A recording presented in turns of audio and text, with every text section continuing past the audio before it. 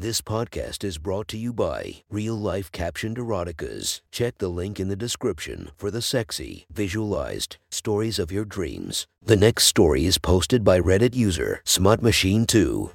The title of this story is Daddy's Graduation Present. Sit back, relax, and enjoy the story.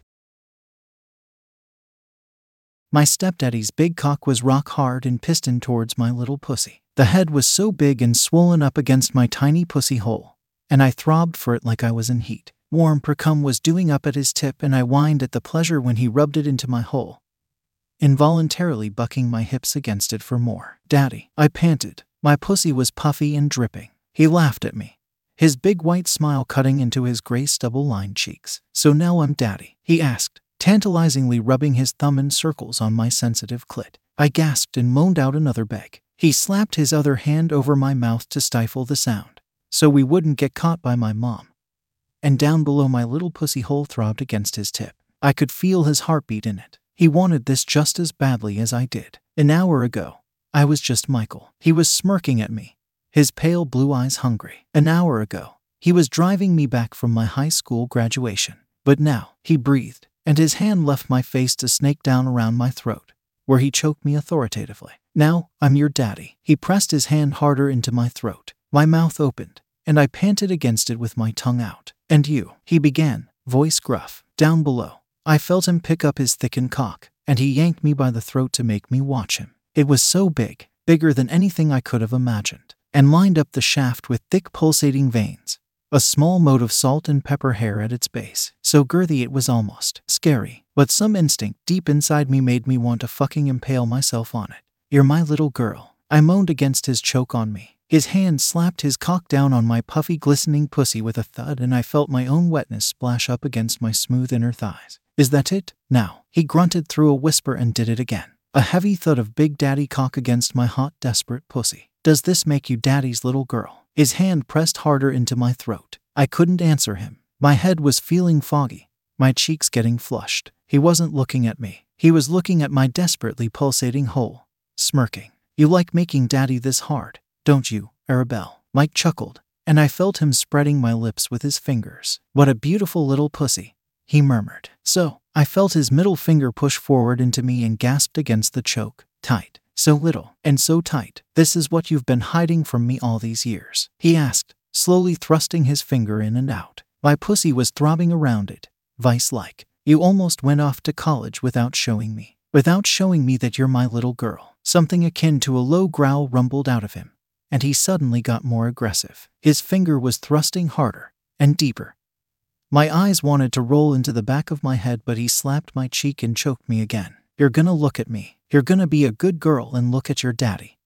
Those boys at college aren't ever gonna fuck your beautiful little pussy like this. Not like your daddy can." Mike let up a bit on the grip around my neck, and I gasped wildly for air. He chuckled and then groaned, and his thumb brushed lovingly against my cheekbone. "God, you're so beautiful when you look like that." His finger parted from my pussy hole with a slurp, and he stepped fully in between my legs on the couch. Freehand dragged the remains of my panties off my ankles and tossed them next to us where my graduation cap and gown lay in a heap. Then he glanced at the front door, double-checking, before rubbing his thumb on my clit again. I shuddered against it, my body trembling until he stopped and brought his thumb up to my pillowed lips. "Suck on it," he demanded, and I did. I suckled on his thumb, moaning against the taste of my own pussy soaked around it. I had my eyes closed, sucking hard like a pacifier when I felt the warmth of his tip pressing into my opening again. I didn't have any time to react before he started pushing forward. I never felt anything like it in my life. I'd never put anything except my own fingers inside. My stepdad's girthy cock stretched open my little pussy hole at the opening,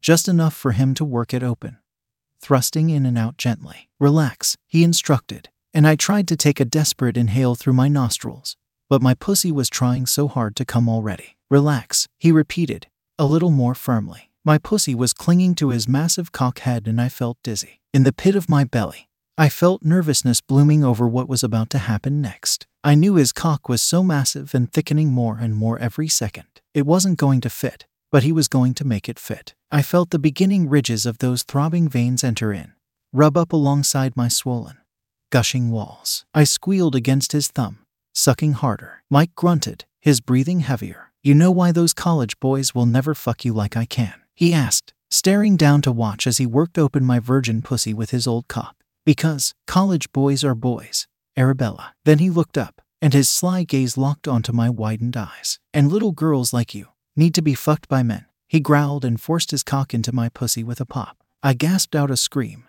dropping his thumb from my mouth and squirming against it as he impaled me. Slowly, he forced my pussy to accommodate his size, inch by inch, until he was shoved up inside me to the hilt and I could feel his cock in my belly. My heart was pounding. His tip was resting up against my cervix, and I felt my pussy contracting deeply around him.